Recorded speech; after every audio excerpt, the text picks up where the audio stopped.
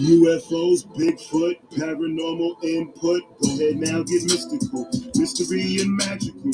UFOs not typical. Bigfoot not typical. You ask me why I'm skeptical. I say questions are questionable. Is the truth alien to you? Alien to get my message through. Aliens might message you. Aliens is sliding through. The wild signal applied it to. Algorithms they find is true. Typical. Skeptic. Show. Typical. Skeptic. Got no time for no petty germs, pandemic, a pandemic turn. Horror still in Amityville, Bayonet in Gettysburg, Mothman, TNT, Factory, Red Eyes, Glow Beat, Dog Man howling in the street. I'm typically skeptic of what I see. Voodoo Hoodoo in New Orleans, Thunderbird, Swamp Thing. Is it real? I was wondering. Typical. Skeptic. Show. Typical. Skeptic. Show. Great. Hey guys, welcome back to another episode of the Typical Skeptic Podcast. I have another fascinating guest with me today. You might have seen my current guest on the podcast. You might have seen him on Alpha Vedic. That's a show I watch a lot. Or Open Your Reality with Chad. You know, Chad's been on my show. And who I'm talking about is James True. He has a degree in philosophy / religion. He did that while he was serving as U.S. Navy as a sub hunter. After graduation, he worked as an art director in newspaper business and published syndication cartoon strip. He taught himself software engineering. But what he's really known for, without getting into his whole bio, is like what he's really known for is his books and his YouTube live streams, where he drops like a ton of knowledge. And his books are The Art of Baphomet, The Best Apocalypse Ever, Blueprints for Mind Control, Quantum Rapture, The Way of Belief. And if you haven't checked out one of his live streams, you have to. It's at youtube.com/James True. And I hope I can keep up with the conversation. But he's really, really well learned. And I want to give him a big warm welcome to the show. James, thanks for having me. I'm looking forward to this talk. Good to be here. Yeah. I tried to pick up some stuff I heard in your interview with Chad from Open Your Reality that I thought would be interesting for us to talk about. One of the things that I wanted to start off with is I know you've delved a lot into like psychiatry, psychology, and philosophy. And I don't know if I tend to really ponder about a lot because that voice inside your mind that's kind of telling you what to do stuff. And then we have our intuition, which kind of guides us as well. But what I'm talking about is like people get voices in their head that aren't that are like, so what we would classify as like schizophrenic or psychotic behavior. But what I was getting at with this was, and this is where it intertwines in your work, was did anybody ask you if you ever thought these were entities? Like that this could be some outside influence interfering into people's lives and then the way they perceive reality is distorted because, or do you think that's a real psychological issue that people are dealing with? Or do you think it could be both? I believe that demons, possession, any type of psychological splintering that's talked about in any way, whether it be schizophrenia, that would be a type of splintering where you're bisecting a personality and it doesn't have to necessarily be you. In fact, it takes on a kind of life that is not you. It's coming from outside yourself. A targeted individual is someone that fits in the same realm. So I'm calling targeted TIs, targeted individuals, demon possessions, psychological splintering, including the schizophrenia, what people would sometimes now try and call bipolar disorder or multiple personality disorders, that all of these aspects are actually tied into the same realm as UFO phenomenon, which really comes down to how we choose to classify, see, and dress energy. You and I will dress energy. We will put it in a costume.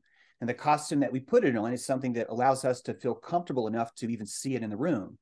If you look at the history of UFO sightings from by the alien life form, it's always directly in line with where we are technologically with ourselves. The old UFOs were flying dragons in the sky, literally described as snake-like dragons, dragons with snake-like bodies that floated through the sky. The moment we developed fire, the moment that we had the ability with farming and agriculture, these same entities began to have steam or vapor or light cloud kind of power, the pillar of light of Yahweh in the Old Testament. As society grows, so too does our costuming that we give supernatural energy. This is energy by definition that is super above what we would deem natural. So what we deem natural is what we're comfortable with. And we encounter energy that is supra comfortable, above that comfort level. we are looking for a costume to place it in. We don't see it directly. Our amygdala literally filters that information out. It senses how fearful our bodies get. Our polyvagus nerve will bind up and clench. This is what we call fight flight response, but that your psychology does this on a much more subtle way. And that we will see things that are not necessarily what the truth is, but we will see what is comfortable for us to interpret them as. When you look at the truth movement today, you see this all around. You see people watching a paradigm where they believe there are two political parties, where they believe every single thing that they're told on the news, where they're believing every story that they're told.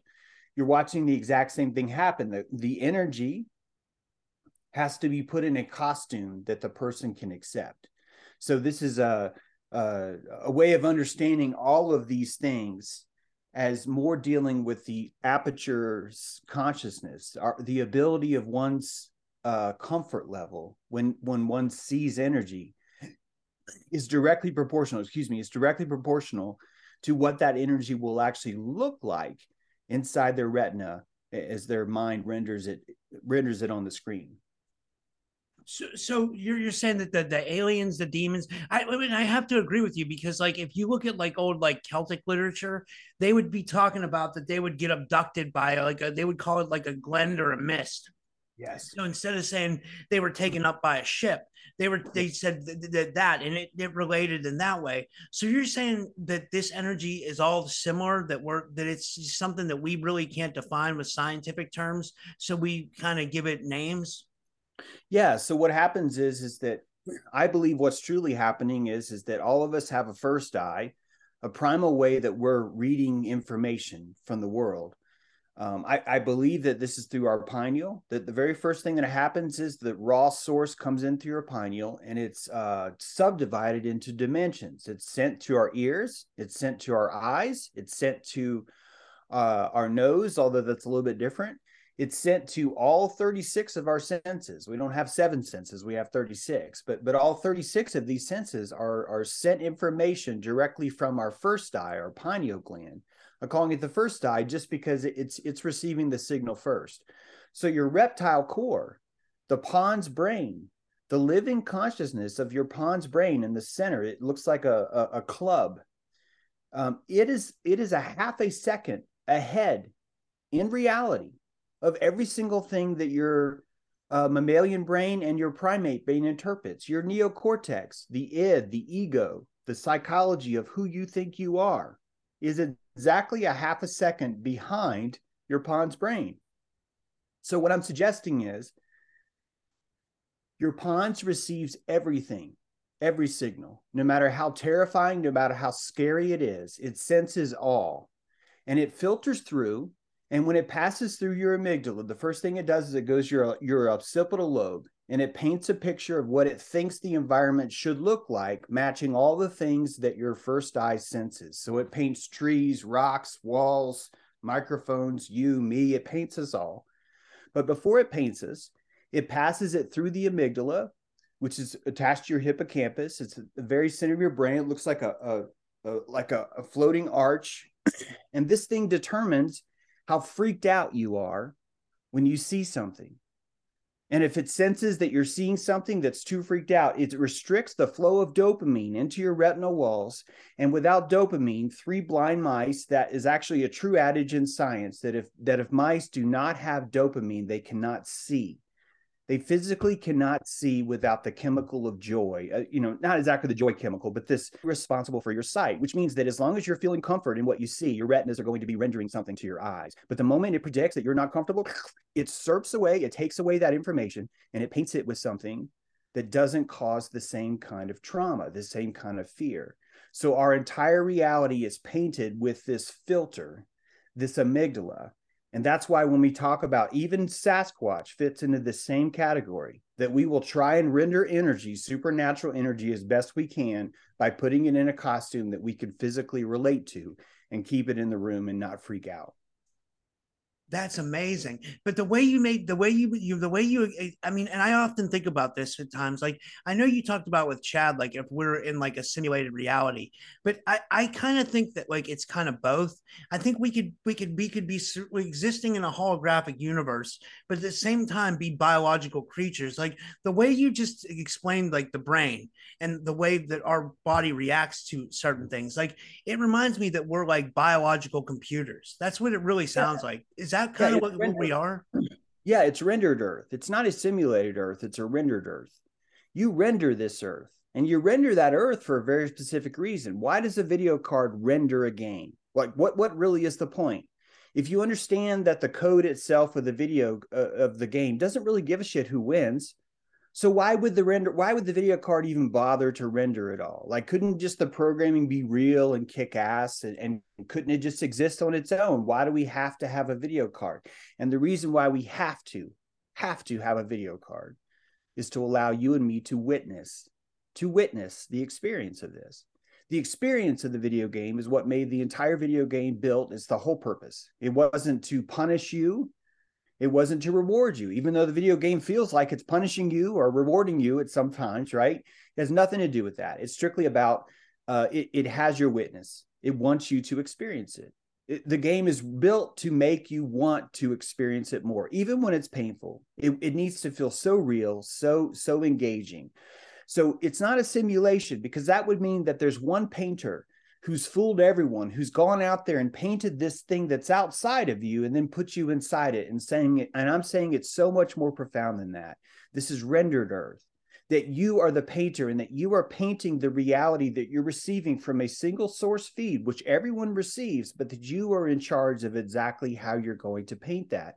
And the answer to how that is painted is not based on any philosophical thought you've adopted. It's purely based on the somatic posture, the adrenaline versus the cortisol that is invoked as you start to see it. The moment the cortisol, the stress, starts to seep through your system, the moment your muscles, the ability for your video card to render, start to have atrophy and give up. They say, this lactic acid, it builds up fear, it builds up doubt, it fills up freaking out, and we're unable to keep rendering those frames. It's just too much heat for us.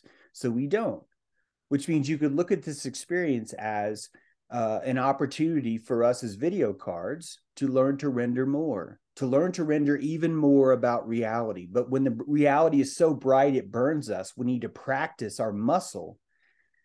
It's a muscle. Aperture is a muscle.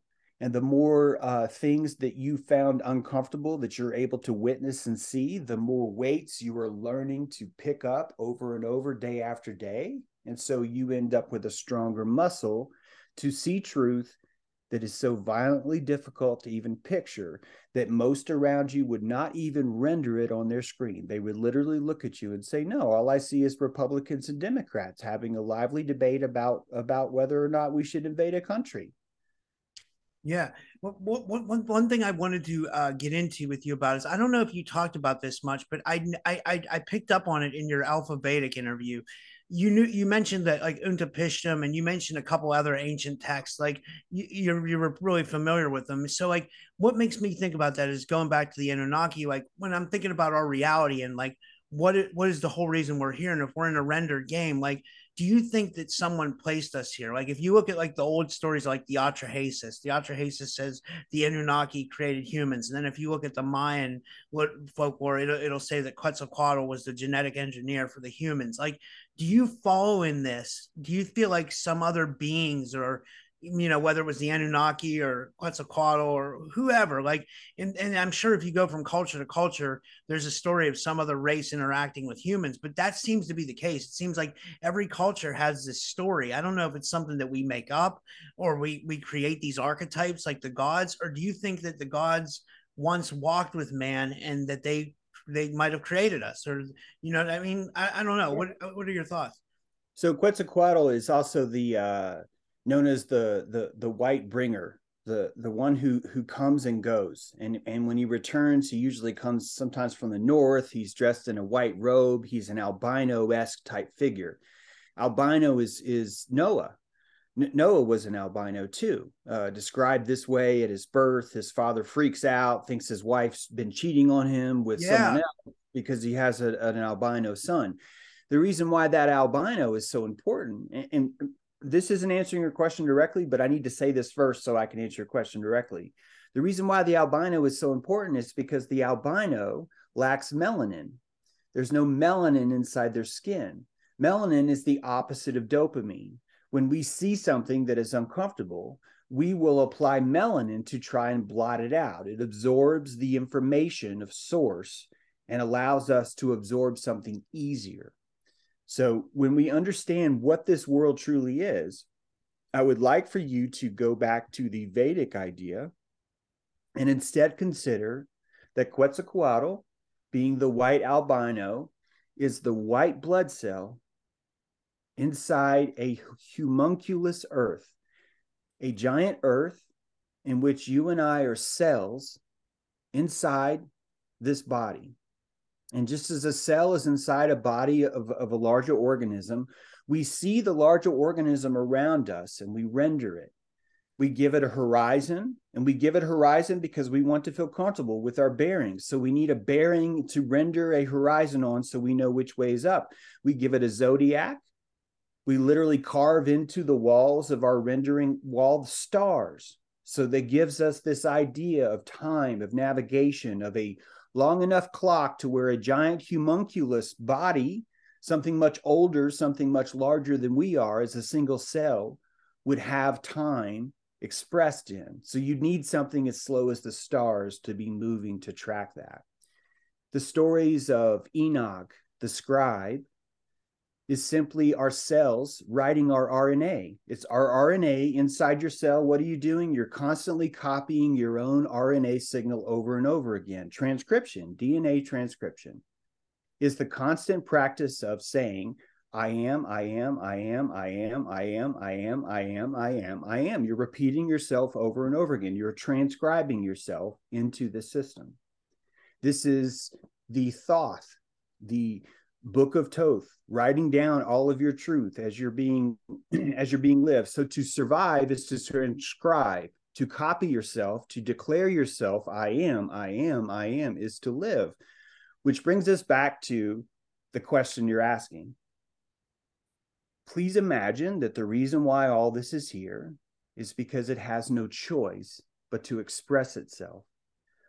God, this very rough term I'm using, the entity of allness that we seem to feel and know, is so diverse, is so complex, that this God would require an intricate vessel to hold itself and declare itself. And that intricate vessel would require such a depth that there would need to be a universe inside of each of its cells. And so you are that universe. I am that universe inside this same larger body. To look at God is to look at your own body and to see as God sees. You see everything in this world except your face. It's the only thing you personally cannot directly perceive. You take my word for your face. You take a mirror's word for your face. This truth brings you back to the idea that this is a rendered earth and that we are rendering one cell of God. Each of us are. So this idea that all of us are one is true and false. This idea that all of us are interconnected is true. We see the landscape of how we're interconnected. We render it as a physicality, but really it's the witness consciousness that we have, that there's a symbiotic relationship between all of the cells in our community, and all these cells inside a country really would just be an organ. That literally the kidney itself could be the country of Pakistan, that the financial center of the brain could be London, that the soul of the world could be Hong Kong, or even Seoul for that matter. The body is so large that we cannot consciously we cannot consciously understand ourselves completely unless we were to splinter ourselves into trillions of separate universes. So that's what we are. We are the living Vedic God. There's no fake, there's no simulation. This would be required for God to even exist. There would need to be a physical structural architecture to express the grand fractal of who it is. So we are completely necessary to this equation. There's no end goal. We are simply the expression of what would have to exist in order for us to express how complex and profound we are. That's amazing. So we're a piece of God. You're saying that it's almost like when you hear people in the New Age say that, like, we're consciousness expressing itself. Like, it's like, so you're in that kind of theory. Is that kind of what you're saying? Yeah, it's hard to imagine that it couldn't be that way because of the fact that you were out there. I've never met you before. We've contacted via email, but I've been here for 51 years and I've never once seen you. But you have a diverse universe just waiting. You have a complex, diverse universe waiting, and you and I are connected. I know that because we speak the same language. We have the same cells in the same body have a method of contacting each other, and there's a universal internet inside your body where every cell inside your body can talk to every other cell inside your body. And until each cell understands that it's part of this larger whole, which we call you or me, then our cells might fight with each other. They might have wars with each other, and they might decide that all these cells are wrong, but all of our cells are right. And that turbulence would be your own body, your own somatic body, becoming what? Conscious of itself. So we are the expression of ourselves becoming conscious of ourselves, because we are the expression of God becoming conscious of itself. And it's not even where God has to become conscious of itself. I think that we are lost in time, so we don't understand how complex it is, which is why we need this sort of fan of time where God is both unconscious and conscious of himself and all the realms in between simultaneously. But he requires you and I to be stuck on a timeline at the very tip of the fin to interpret just this one little part of his consciousness, which just shows you just how vast and amazing all of this is. Yeah, it really is. It really is. So do you believe that there's actually a God, like some kind of, we are the God, that we created this somehow? Like, and Yeah. what do you go deeper? What are your thoughts on, like, the afterlife and reincarnation and all that stuff? Like, where does that all fall in your line of thinking? So if you imagine that a child plays with blocks, wooden blocks, because he's trying to pretend to be his dad, because his dad is a carpenter and his dad plays with big blocks, you start to realize there's sort of a conundrum here. What I mean is that you were a child before you were an adult, which means that you were playing pretend blocks long before you were actually playing with real wood. You were a child before you're a man, but we have a world where we understand that the reason why a child plays with blocks is because his dad is a carpenter. But if his dad was a carpenter, his dad would come after his son, not before his son. And I'm trying to explain to you that this is the world would absolutely have to be a Mandelbrot fractal. The consciousness itself would have to have the beginning and the ending in the room at the same time, and that it would be impossible for you to ever look at this place as beginning, chicken, then egg, then end, or beginning, egg, then chicken. That none of that works. That the only way it would work is that the chicken and the egg were spawned at the same time. They were spawned into existence. They were instantiated. They were not created. They were spawned. It's a different sort of endeavor. This gets us into thinking about code, because for something to be spawned, it has to be pulled from a library.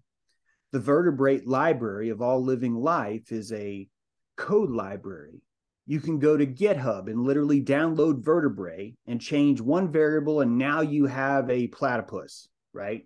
Because you chose vertebrae number 168429, and you picked this location and this time frame, and you got a platypus, and that's what came out. You spawned it into that creation.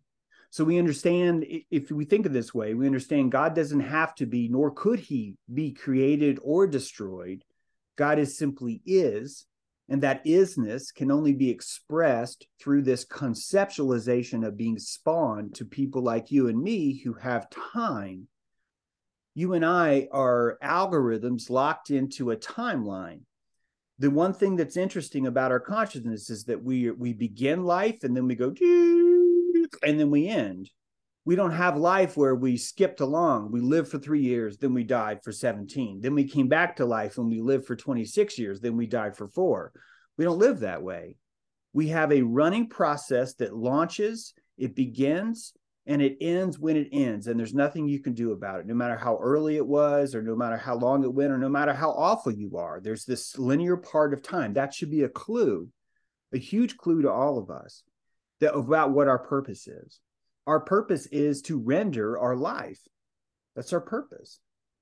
So why are we rendering our life? I think it comes back to, why is the video game rendering to the video card?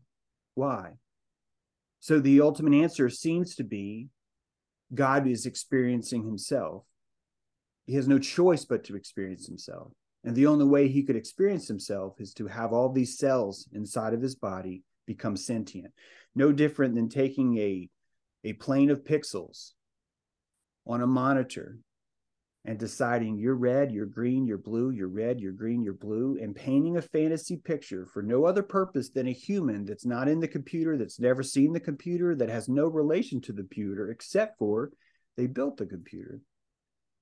So we learn the ontology of who we are simply by looking at what we have and what we don't have built into this rendered system. It tells us a lot more than old books or any theories or whatever else, or any expert. Simply looking at what is really gives you so many more answers, I think. Yeah, that's interesting. Now, I noticed you break down reality into like martial arts belts, which I can really relate to, because I did martial arts for a long time. I did jujitsu, I did taekwondo, I did, like I'm really, and I feel like they help build your character. They help make you stronger mentally, physically. And so I can really relate to that. But like, can you explain to the audience like how you break down each of your emotions, or in the belt phases? Yeah, I basically we find ourselves in Dojo Earth. This entire existence, if you're ready, as an initiate, if you're ready, you can start to call this a dojo. Like you to picture that you were born in complete ignorance, and that what happened is that your mom, God, said, hey, do you want to take karate? And you said yes. You said, I would love to go take karate. So she drives you to the karate studio, and when you walk in the door, you're instantly hit with amnesia. It's how the karate works. This is a special kind of karate class. That amnesia is your birth. You came here to do karate. You're here in karate class, and the first thing you have is you have a sensei that's kicking your ass. Every time he stands up, he sweeps his leg under your feet and knocks you on your ass. And the class laughs at you. And see, because you have amnesia, you don't know you're here in a class. You think, I'm here to be bullied in this world. And you start to paint the world as if this is a place that's here to bully me. It's here to laugh and mock me and kick me and make me worse. Even though the sensei is saying, get up, even though the classmates are even encouraging you, the fact that someone is here tricking you, catching you off your guard, has made you decide that this is all a place of evil, that this place is not good. Even though you were in the car with your station wagon, in the station wagon with your mom just 45 minutes ago, saying, I'm really excited about going into karate. So this is Dojo Earth. Your life is not here to be bullied. You were here because this is a dojo. You are here to learn vitriol. The vitriol and strife that comes from a world that has scarcity economy, that has a natural law, that has a predator built into it, is going to elicit vitriol from you. You're going to have no choice but to grow or not grow, survive or not survive. So you find yourself in various states of survival. These states are these belts, these colored belts. You will find yourself in a state of anger, the belt of red. You will find yourself in a situation where suddenly you're angry. You will find yourself in a situation where suddenly you're a yellow belt. You have fear. You will find yourself in a situation where you're white belt, where you're embracing ignorance. All of these different belts have strong points and weak points, and we cannot really dismiss any of them because we will always find ourselves wearing one. This is not something where you master white belt and it doesn't happen again. This is not true. You will find yourself in a position where you're wearing a white belt simply because you did not have enough energy that you were able to bring to the table. And the amount of energy that you have is directly proportional to the amount of tactics you use to face the energy or the vitriol you're facing. The person with the least amount of energy faces it with white belt. Why? He pleads ignorance. He covers his eyes. He says, I do not see. I'm a sheep. I do not see the truth, which protects me because I am simply blind to all danger.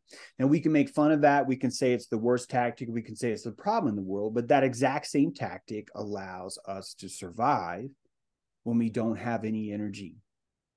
We would die if we were to simply face the truth. We would just run out of energy. We would spontaneously combust. When we have enough energy, we can afford something fancy. The very first luxury that a white belt affords is called fear.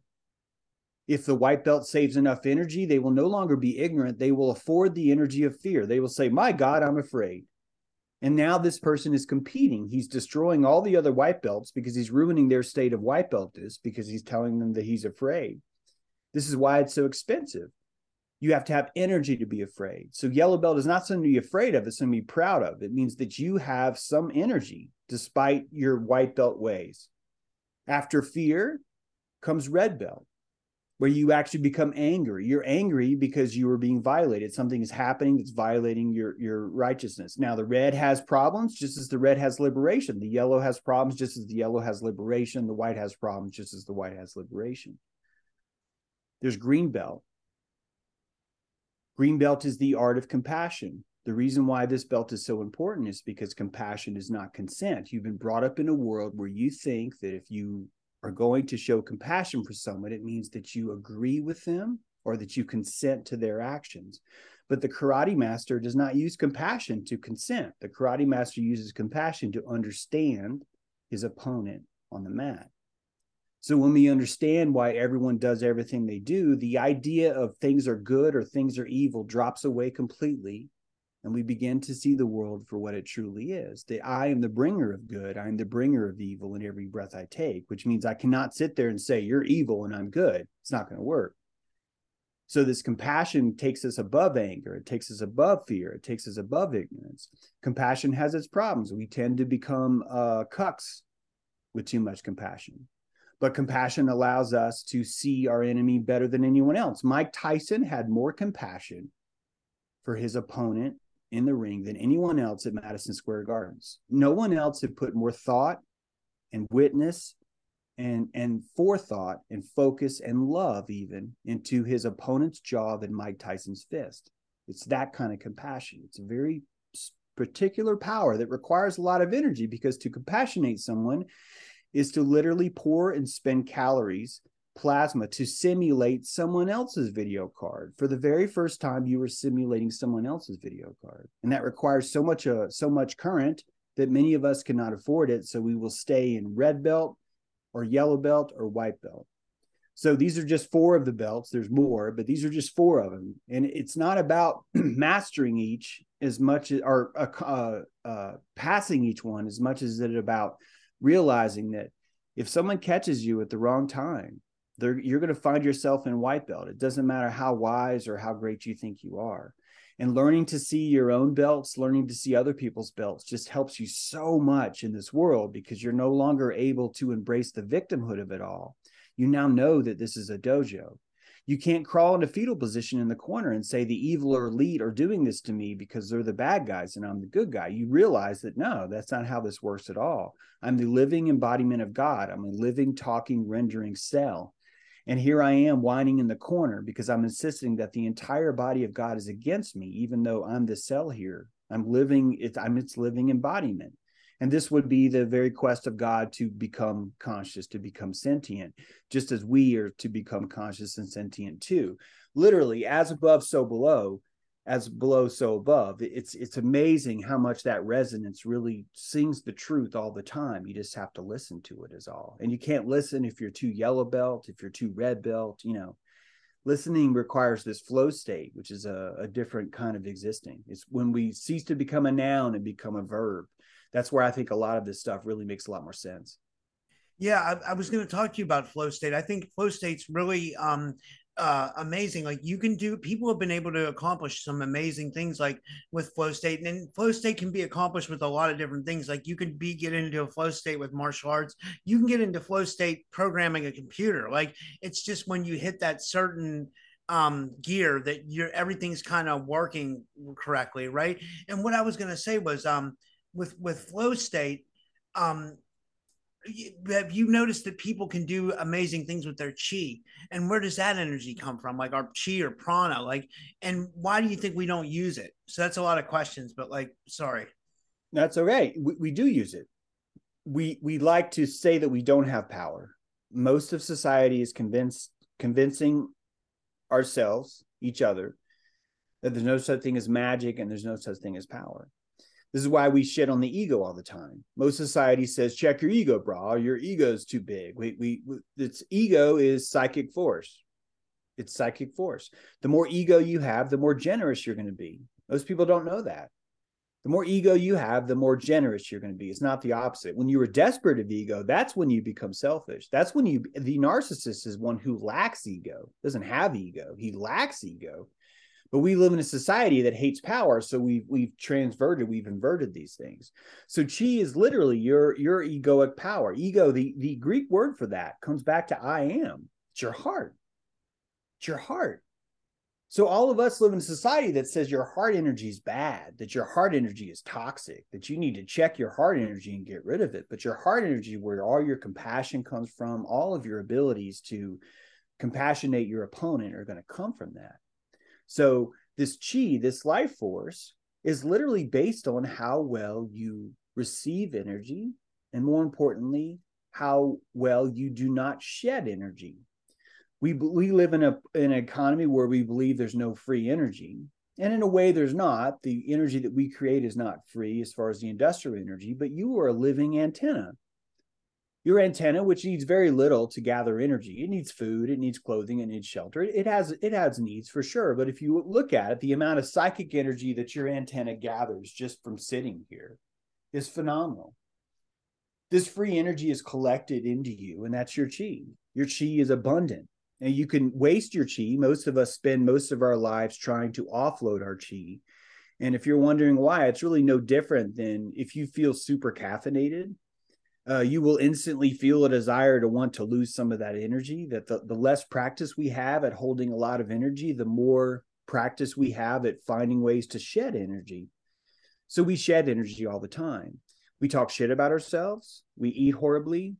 We act immorally. We be sarcastic. All of these things are ways of us shedding our energy in public in a socially acceptable way. Guilt, we have guilt. That we have shame that sheds our energy too. We're always looking for new economical ways of shedding our energy. Why? Because we're just collect so much of it. We try and eat a lot of salt because it causes inflammation. We try and eat a lot of sugar because it causes inflammation. Why? Because we won't collect as much energy. It creates a buffer there. So the capacitor of your spine is always collecting chi. And this chi is simply going to be used or not used depending on how efficient you are as a magician. All of us are magi. All of us are utilizing this magic every single day. Most of it is coming out in the way we talk to ourselves, or more importantly, do not talk to ourselves. Most of us deem it worthy that we would only say words if someone else is in the room. Even though we have something very important that must be uttered for us to hear, we will not utter that because we do not feel worthy enough to utter to our own ears. This is all because we have this certain energy that we have not yet fully claimed. Keep in mind that the more energy you claim, the more the white belts around you will cannibalize you. The more that you have been with someone, you establishing a certain frequency, and then you try and break out of that frequency, the more they will cannibalize you. Most of you will be punished for finding your spine. Most of you will be called heretics for doing the same, which is why most people don't do it. So the journey, the alchemy of this hermit life, this hermetical journey, is always going to be alone. It's always going to be solo. It's the only way you will build your own energy, is to find yourself without any other source of it, right? Losing a girlfriend, having any kind of change in your life, losing a job, being told no because you don't have a certain paper. all these things we look at in a world where we're fearful from red belt, yellow belt, white belt. But actually, these losses are exactly where all of our magic comes from. How we treat ourselves during this vitriol is the only time you will ever have to level up. You will never level up when everything's going great.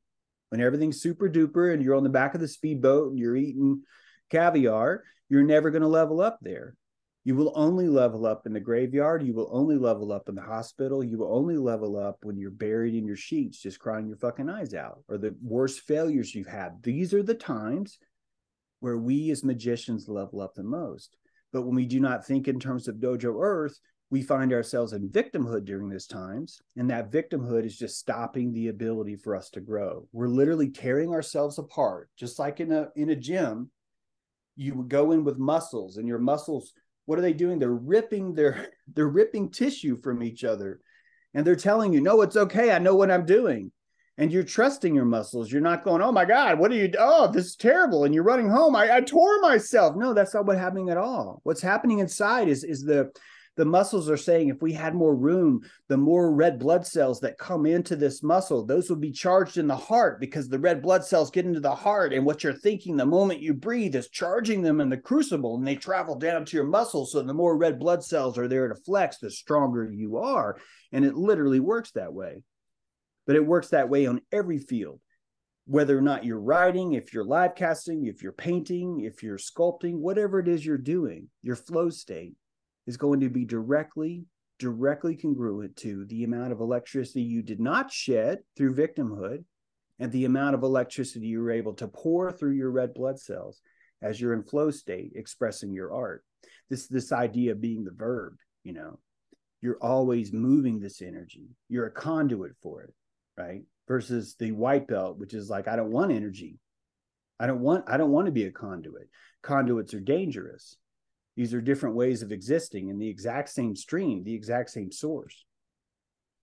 So is that why you say that we need to build up electricity in our spine? I was trying to understand that. Like, the more electricity we build up, does that make us basically function better? Does that make sense? Or yeah. So the most caloric muscle, the most caloric thing you have in your body is your brain. And most of your brain is spending simulating things. So just like a video card, it'll run information to the math chip and ask for things that really no one really cares about, but it does it. And you do the same thing. So if you're going to worry, then all of your red blood cells that are rushing to your brain are being evaporated in that instant to fulfill the processing requests of that program called worry, the worry algorithm. So you will come up with algorithms to run through your processor to keep the energy down, because the overheating will overclock your chip. So it comes up with ways, how can I waste a shitload of energy? And one demon will come up to you and say, I have an idea. I will create a worry algorithm where we will worry about something. And everyone else is like, I fucking love this idea. This is fucking great. And so you run it and it checks it, and turns out it works. Now your conscious being is feeding on the worry algorithm that's running. It's created a circuit inside your head, and now you're spinning and you're losing electricity. You're losing electricity. And your capacitor is going down, down, down, down, down. And your core temperature, the warp core is finally cooled. Oh my God, we're at normal now. Ooh, now you're at normalcy. And down here at normalcy, you're not compassionating anyone. You're not thinking about anyone else in your life except for you. Do I have food? Yes. Do I have clothing? Yes. Do I have shelter? Yes. I'm good. When you have more energy, you have no choice but to say, was I a dick? Was what I said rude? Was I mean? And this is higher. This is higher to be at that higher state requires more electricity. Most of us just don't want to be there. So yeah. We will purposely shed energy simply to shed our compassion. We will simply worry less, no different than drinking alcohol. You're literally asphyxiating yourself. You're removing the oxygen from your brain because you know your brain will not think as well. And what happens? You feel better. You literally feel better because you've licensed yourself to be an asshole. You've turned yourself into the ability to be a sloth who just doesn't give a shit about anyone. All of us are doing that all the time.